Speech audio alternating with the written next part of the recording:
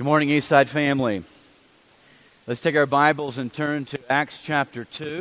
Acts chapter 2, and after we get through with the offering and worship, we'll let our children ages 3 through 3rd grade make their way back to junior worship. And if you're here for the first time and you have a child in that age range, just kind of watch the parents with kids go that way.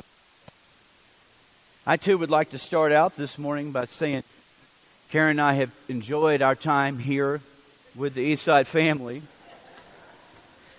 but we believe it's time for us to continue on. Like, what's happening there? You're not standing. No, don't stand. I'm joking. They're just clearing out all the staff, aren't they? Acts chapter 2, did I say that? Verse 14, it says in the bulletin verse 1, but let's start in verse 14. We're in a series of lessons entitled Not So Mere Christianity, and we're looking at the core foundation of our faith, which on the one hand you could call it, like C.S. Lewis does in his book, mere Christianity, but when you really look into it, it's really not so mere at all. This message, this foundation of our faith, it's incredible. It's explosive in creating faith and transformational life change. And I'm stretching this out. I have 2 more lessons after this, and into something like a 7 or 8 lesson series, because our purpose is to inspire us and to equip us in our mission. Our mission of making disciples of all nations, which means our mission of sharing Jesus with others to help lead them into a saving relationship with Him. We've spent 3 Sundays up to this point. We've looked at the events, the props I've called them, that have set the stage for this incredible move of God's Spirit, and it is incredible. We see some 3,000 people made a decision to give their lives to Christ and to be baptized in Him. We first saw what I entitled Not So Mere Prayers. God's people were merely praying. Then in that place of prayer, the Holy Spirit empowered them and filled them in a magnificent way. And then we looked at not so mere meetings. It wasn't by mere coincidence, but it was God's providence that the disciples of Jesus were at the same place at the same time when thousands of people had gathered there in Jerusalem. And then last week we looked at not so mere words. In that place, His followers began to speak the wonders of God. The text tells us the wonders of the story of Jesus, the gospel. Mere words, which aren't so mere at all. And so last week I mentioned to you that, well, one of the obstacles when we come to this point and it's time for us to speak and to share Jesus, that we hesitate. And I talked all about that last time in the title of Not So Mere Words. And I talked about one of the obstacles, or perhaps I could say one of the excuses we use, or perhaps for some of us it's not an excuse, it's a reason that we hesitate to say anything, is because we say, well, I just don't know. I just don't know what to say. Well, here in the second half of chapter 2, we discover what to say. In the second half of did I say Genesis? I meant to say Acts. In the second half, I've been in Genesis for so many months. That's what I'm thinking still in my head. In the second half of chapter 2, we're given what I would call a condensed version of the gospel story of Jesus. It was shared with some thousands and thousands of people, and many of them came to Christ, and therefore whatever was said here, whatever was taught, whatever was heard, this is it. This is sufficient to hear and to know, to come to saving faith. If you don't know Jesus as Lord and Savior, you don't have to understand and know everything, but this is the core. And in teaching someone about Christ, I don't necessarily have to be able to quote Hebrew and Greek from Old Testament, New Testament, but this is the foundation. This is what made the difference in multiple lives, and this is what we want to be equipped to teach. It's an incredible outline that we have here of the story of Jesus. And so once God has brought someone into your life, once your paths have crossed, it's really not as difficult as you may think. You just open up your Bible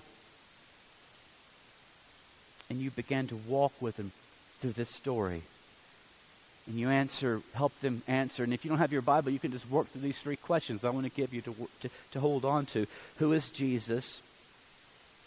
What did he do? And what does it mean?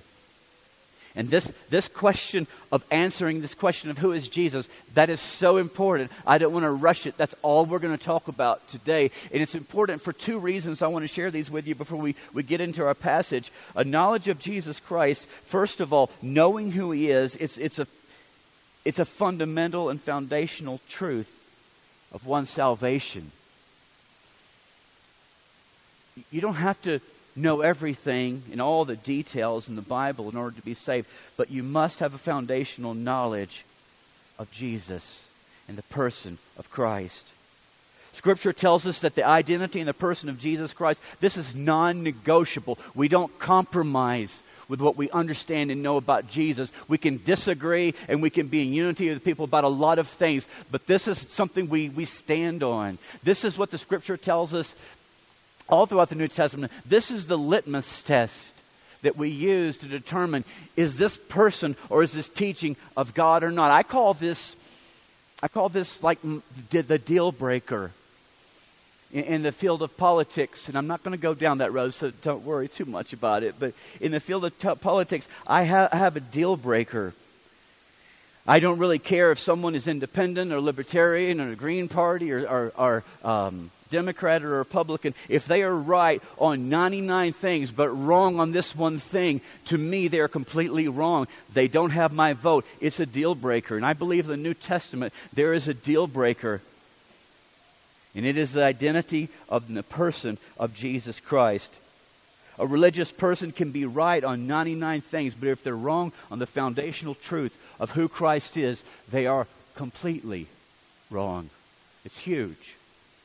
And there's so much to say about that in the New Testament. But this trendy thought that there are many paths to God, that there are many faiths, and you have your faith, I have my faith. You believe what you believe, I believe what I believe. You believe this in Jesus, I believe that in Jesus. That sounds so loving, so tolerant, and so unifying, but it can be so incredibly dangerous and deceptive. Jesus tells us, no one comes to the Father except through me, through Christ. In Acts chapter 4, salvation is found in no one else, for there's no other name under heaven given to men by which we must be saved. His name represents who he is. That's his identity. That's huge. So knowing Christ and sharing a knowledge of Jesus, this is foundational. It's a fundamental and foundational truth of our salvation. And secondly, this is important before we get into the text, a knowledge of Jesus is essential in becoming and being a disciple of Jesus. I would say that if there's one verse that finally it clicked and my life changed because of it, it's this one. John 17:3. Now this is eternal life, that they may know you, the only true God, and Jesus Christ, whom you have sent. And that word know is in the relational sense of knowing someone in a very personal way. When we share the gospel with someone, we're not inviting them into a religion. We're inviting them into a relationship with Jesus Christ. Our goal isn't simply to convince someone of a calculated set of facts to get them to be baptized.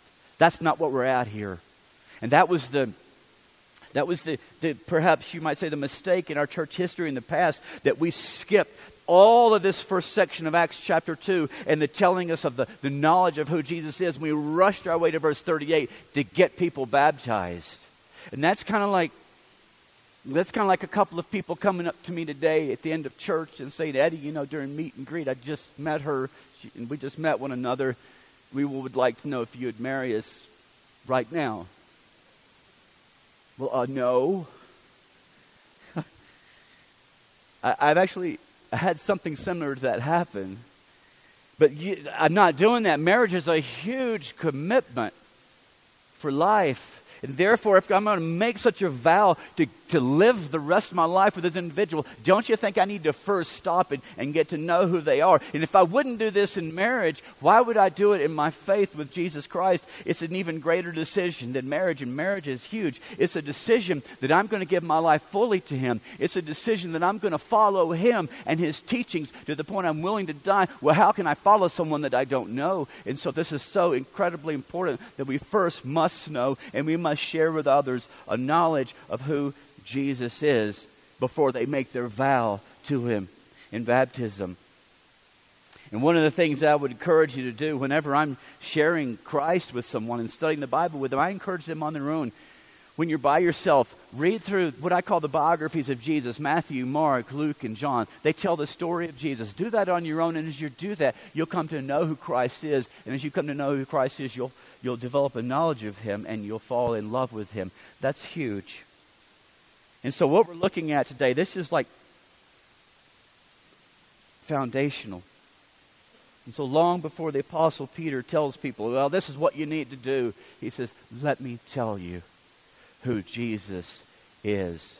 And he lays down what we're going to look at today, 3 foundational truths of the identity and the person of Jesus Christ. And so let's enter into this message, the first part of it, and let the Holy Spirit, through these words, tell us and speak to us and answer the question, who is Jesus? Chapter 2, verse 14.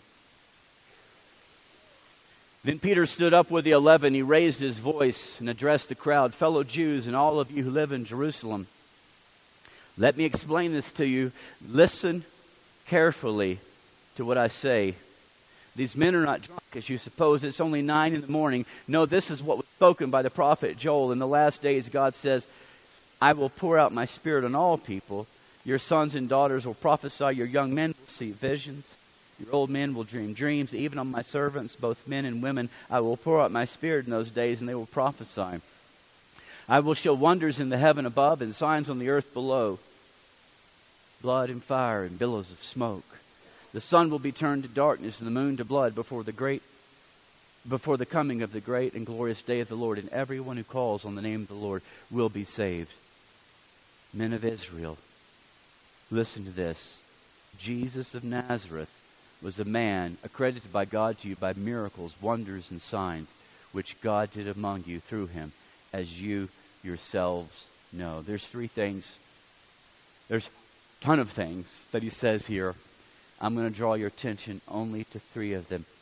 His credibility, his humanity, and his deity. Let's start, first of all, with the credibility of Jesus. In establishing what I call the credibility of Jesus, which is the truthfulness and the certainty of the claim that this man, Jesus, is the Christ, the Messiah, the Son of God, the first thing the Holy Spirit does through the Apostle Peter as he's sharing this message is he gives a prophecy from the Old Testament prophet. We've talked about this twice already. From the prophet Joel, who was speaking of this moment, who was speaking of the coming of the Messiah, and it was written some 700 or 800 years earlier.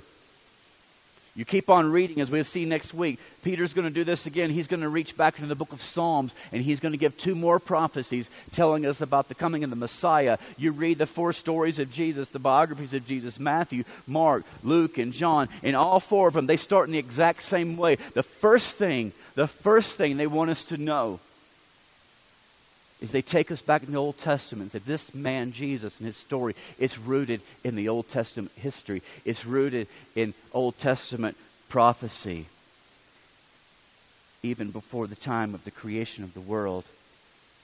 There are over 300 prophecies of Jesus in the Old Testament, many of which are quoted, we see in the New Testament, as Peter does here. And they're telling us, they were predicting hundreds of years before, this is when he's going to come.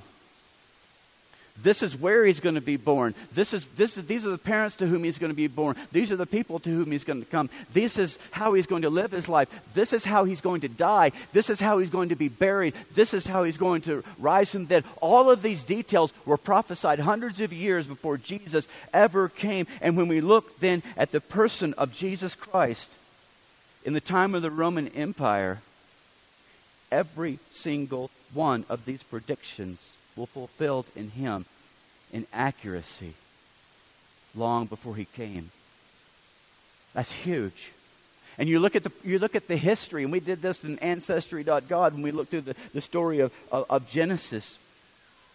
As you look through the history of the Old Testament, and you understand it's not just some random history that people made up, it's substantiated constantly by archaeology and by extra-biblical historical literature. As you look at all the history, it was all pointing in one direction, to this person of Jesus of Nazareth, born in the time of the Roman Empire. So in Israel, why is it that the Holy Spirit makes sure in Matthew, Mark, Luke, and John, and here in Acts, before we go anywhere else, you need to understand this?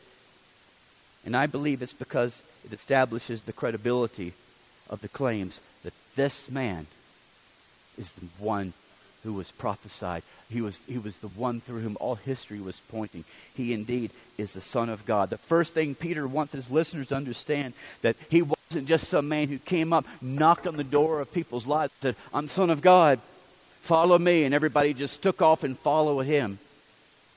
But he is the one to whom all prophecy in history was pointing. Therefore, when I place my faith in him, I can do so with confidence, knowing he truly is the Messiah.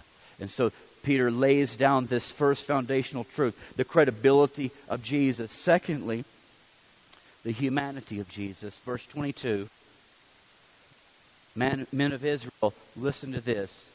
Jesus of Nazareth was a man. So you read through the biographical accounts of the story of Jesus in Matthew, Mark, Luke, and John. It's clear that this is not some spiritual figure floating around. But the humanity of Jesus tells us he was human. He was a person who had experiences like we do. It says here, he lived in Nazareth. That's not some abode of gods in some faraway place. That's not some cloud on which he was drifting on. That's a place on the map that we could go and visit today. In Matthew, Mark, Luke, and John, we read he had parents. We do. He got tired like we get tired. He got hungry like we get hungry. He had a friend of his die, and guess what he did? He wept when his arms were cut, when his wrist was cut. He bled. He had human experiences like we did because he was human. Do you know that outside of the Bible, there are historical books written in the time of the Roman Empire of the first century that tell us about a man named Jesus Christ who lived in Palestine. We actually have more historical literature about Jesus Christ than we do Julius Caesar, and no one doubts the historical reality of Julius Caesar. Peter wants us to understand the humanity of Jesus. Why? Well, why is it so important? First of all, it shows us two things, and I think this is important to cover. The humanity of Jesus shows us his historicity. And that's my 5-syllable word to impress you with today. It shows his historicity, meaning he truly was a historical figure who lived on the earth. Listen, this story about Jesus, it's not a legend.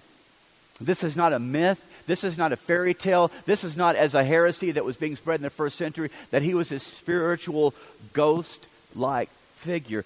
This man to whom all history and prophecy was pointing towards was really a man who lived on the earth. We know that with 100% certainty. Therefore, when I step into faith, I can do that with confidence.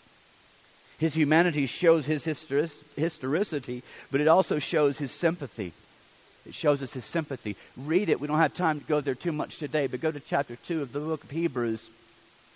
And I have a quote here for you. Since the children have flesh and blood, he too shared in their humanity. You have flesh and blood. He had flesh and blood. He was made to be like his brothers in every way. In every way that you are human, he was fully human. Why is that so important? He says, it goes on in chapter 4 of the same book of Hebrews, because he was human, because he was a man who really lived, he's able to sympathize with our weaknesses, for he was tempted in every way, just as we are. How are you being tempted? He's been tempted in that way as well. Therefore, we can approach him with confidence, knowing that he can help us in our time of need. The point being, because of his humanity, when you turn to him in prayer and you say, I've got this going on in my life, I'm struggling with this, I'm feeling these feelings, I'm feeling these temptations. It's not like he's this God in some faraway place, in some faraway palace, in a faraway place called heaven, but he is a God who experienced what you're experiencing. He gets it. He can sympathize because he's been where we are. His humanity shows his historicity. It shows his sympathy. We see the credibility of Jesus. We see the humanity of Jesus. And then the third thing that Peter wants us to understand is the deity of Jesus. Jesus Christ is God who became man.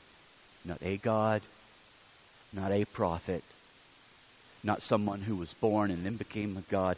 He is the eternal God who became man.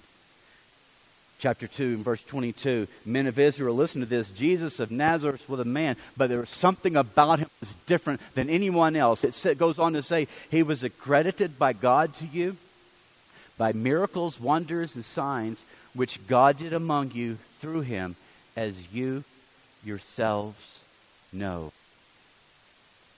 So Peter here, he speaks of these miracles of Jesus that were performed while he was on the earth. As a matter of fact, I think it's interesting. They were a matter of fact. He says, you know this. This is something that you know. This is undeniable. Stories of Jesus, as the New Testament opens up in Matthew, Mark, Luke, John. You say, okay, he certainly was a man, but then you're following the story and say, there's something about him that's different than any other man. He healed the sick. He raised the dead. He gave sight to the blind. He gave hearing to the deaf. He calmed the storms on the sea. He walked on water. He fed the multitudes. And then the greatest miracle of all was his resurrection from the dead. Proof and certainty. He was more than a man, but God became man. Jesus Christ, God who became man. Huge foundation, pillar of our faith. Is that so important? You say, well, that's a stupid question, perhaps. But I can't assume we understand this. The writer John, who in his biography gives an eyewitness account of Jesus, he says, all these miracles, he says, so many, I only can a few of them in my writing. He says, these miracles, they're like signs. They're all pointing to one thing, and that one thing, that he is more than a man. He is God who became man. But it's more than that. Because he's God who became man, as you place your life and your faith and your belief in him, you may have life in his name. That means because he is God who became man, it's not just that he gets it, that he understands what you're going through, that he sympathizes with what you're feeling because he was there. But he can help. Turn to him in my life and with my prayers. God who can heal me, help me. A God who wants to give me wisdom in my life. And most of all, save me for the eventual consequences of my sin, which is death, like new life in his name. That's who Jesus is. That's the foundation of our faith. Next week, we're going to he did. On Wednesday nights, we're visiting missionary Nathan, raise your hand. He's here with us. And he's leading us in a 6-week series entitled Helping Hurts. And he just started this past Wednesday night and did a phenomenal job. And I'm not just saying that because I want to make him feel really special. He did a fantastic job. I'm looking forward. You've set a high bar for yourself, Nathan. And in this class we are, speaking of Nathan is here at least for 5 more weeks. Amoyo and little Phoebe and Anna are coming also, hopefully as soon as she can get her naturalization stuff worked out in Washington. They're here to be with you. And so if you'd like to spend time taking them out to eat, call me and I'll go with you. Hey, I just do what I got to do, you know. Invite them over. Pray with them. When we have our prayer time, somebody go up and pray with them today. Let's encourage. I can't tell you. I remember when I came back from the mission field, what it meant to have people. You know, we were in Baton Rouge for 30 days. We had like 56 dinner engagements. in Louisiana with Cajun food. We gained a lot of weight, but we loved every minute of it. So connect with him, and his agents are Eric and Gina Poole. So if you want to set up the calendar schedule, talk to them or talk to Nathan. And so back to Nathan's class.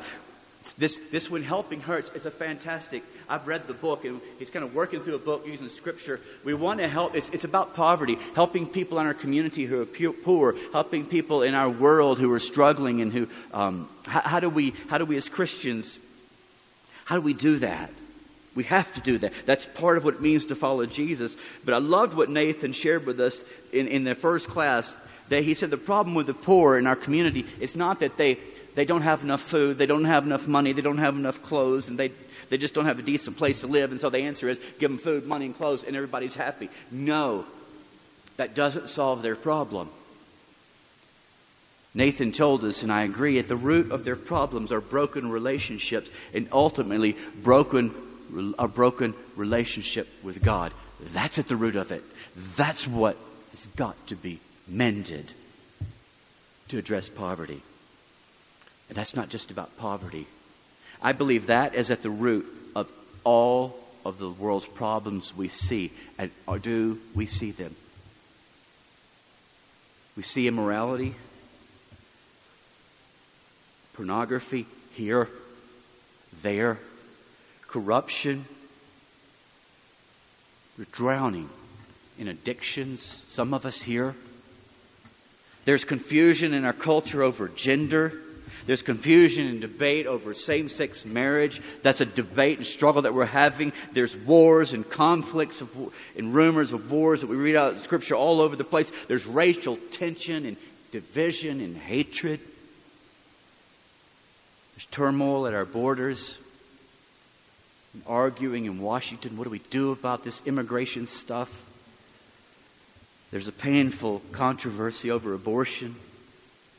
There's a lifestyle, it's like the American way, a lifestyle of deepening debt and foreclosures and bankruptcy.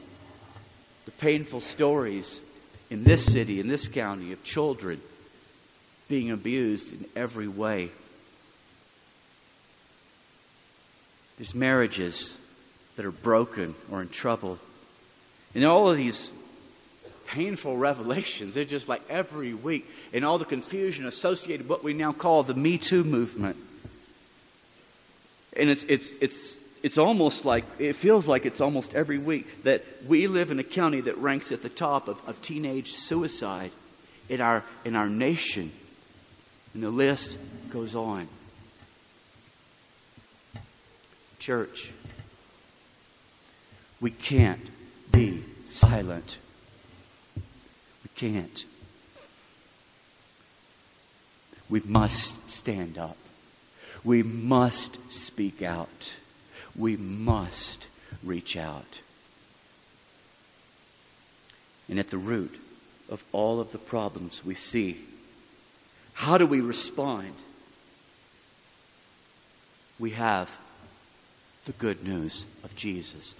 That's what makes the difference. That's how we respond with our words and our deeds. For there is a brokenness, as Nathan was telling us Wednesday night, that's deeper into the brokenness of a relationship with God and Jesus Christ and the knowledge of Jesus Christ. He heals that brokenness. And I know that theologically from Scripture. I know that in my experience of working with people for many years, and I know that from my personal story. When I was and I've shared with you a lot about my story, when I was in the darkest, the deepest, and most broken place in my life, I will never forget someone sharing with me the words I shared with you earlier in John 17. This is eternal life. And I expected them to say, it's right here, Eddie. Read it, do what it says, you might make it. That's eternal life. But that's not what it said or says. This is eternal life. They may know you, the only true God, Jesus Christ, whom you have sent. That moment, it's like a light came on. And I was introduced not to a religion, but to a relationship with the living God through Jesus Christ. And I began to learn the answer to the question as I worked through Scripture, who is Jesus? In doing so, it changed my life. And it changed my behavior. And as I continue searching the answer to the question, who is Jesus? It continues to change my life. Who is Jesus? He is the fulfillment of all that God has purposed, planned, and prophesied from before the creation of the world. He is God who became man and lived among us and died for us that He might repair and restore our broken relationship with God. That He might repair our broken lives. Oh, may we know Him. May we know Him. And may we grow in that knowledge. And may it overflow through us that the world may know Him. And may we turn to Him with our lives. And turn to Him in prayer because He gets it. He understands. And He heals. And He helps. And so in this moment now, we're going to enter into a time of prayer. And I'm going to ask our shepherds to be available to pray with you. But we have more people than we do shepherds. And so if you know of someone this morning that's hurting, that needs a hug, that needs your prayers, you go up to them. And if you are that person who has that need, grab someone. And did Norman leave? Oh, there's Linda. Okay. I don't see Norman. So I just want to have two special prayers. I got Ted sitting over here as one of our shepherds, and I got Alan sitting over here. Norman Keller is very ill and is hurting, and I want us to pray for Norman. I don't see him, but I see Linda, so let's just go back there. I want to ask you guys to huddle up around them. Tom and Betty are not here, but I just feel like it'd be good for us to group up, and so I'm going to ask Ted to go pray with Norman and Linda, and anybody else wants to join them. And in front of Linda is Matt and Teresa. Would you guys stand in prayer for Tom and Betty? They're just dearest friends of Tom and Betty. So, Alan, if you'll take a group, let's surround them in prayer. I'm just getting started. There's so many needs here, okay? Just getting started. And so there's Norman.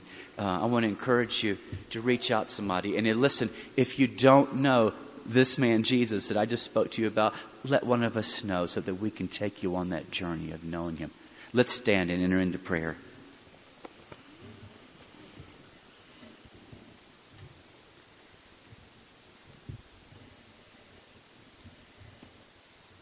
Lord God, we fervently cry out to you in prayer as you, by your providence, have brought us together for this day. And we ask and we pray that in this moment, you would blow through this place a fresh wind and a fresh fire of your Spirit. Ignite that fire in us, and that we may carry it to the world. We come to you now in prayer.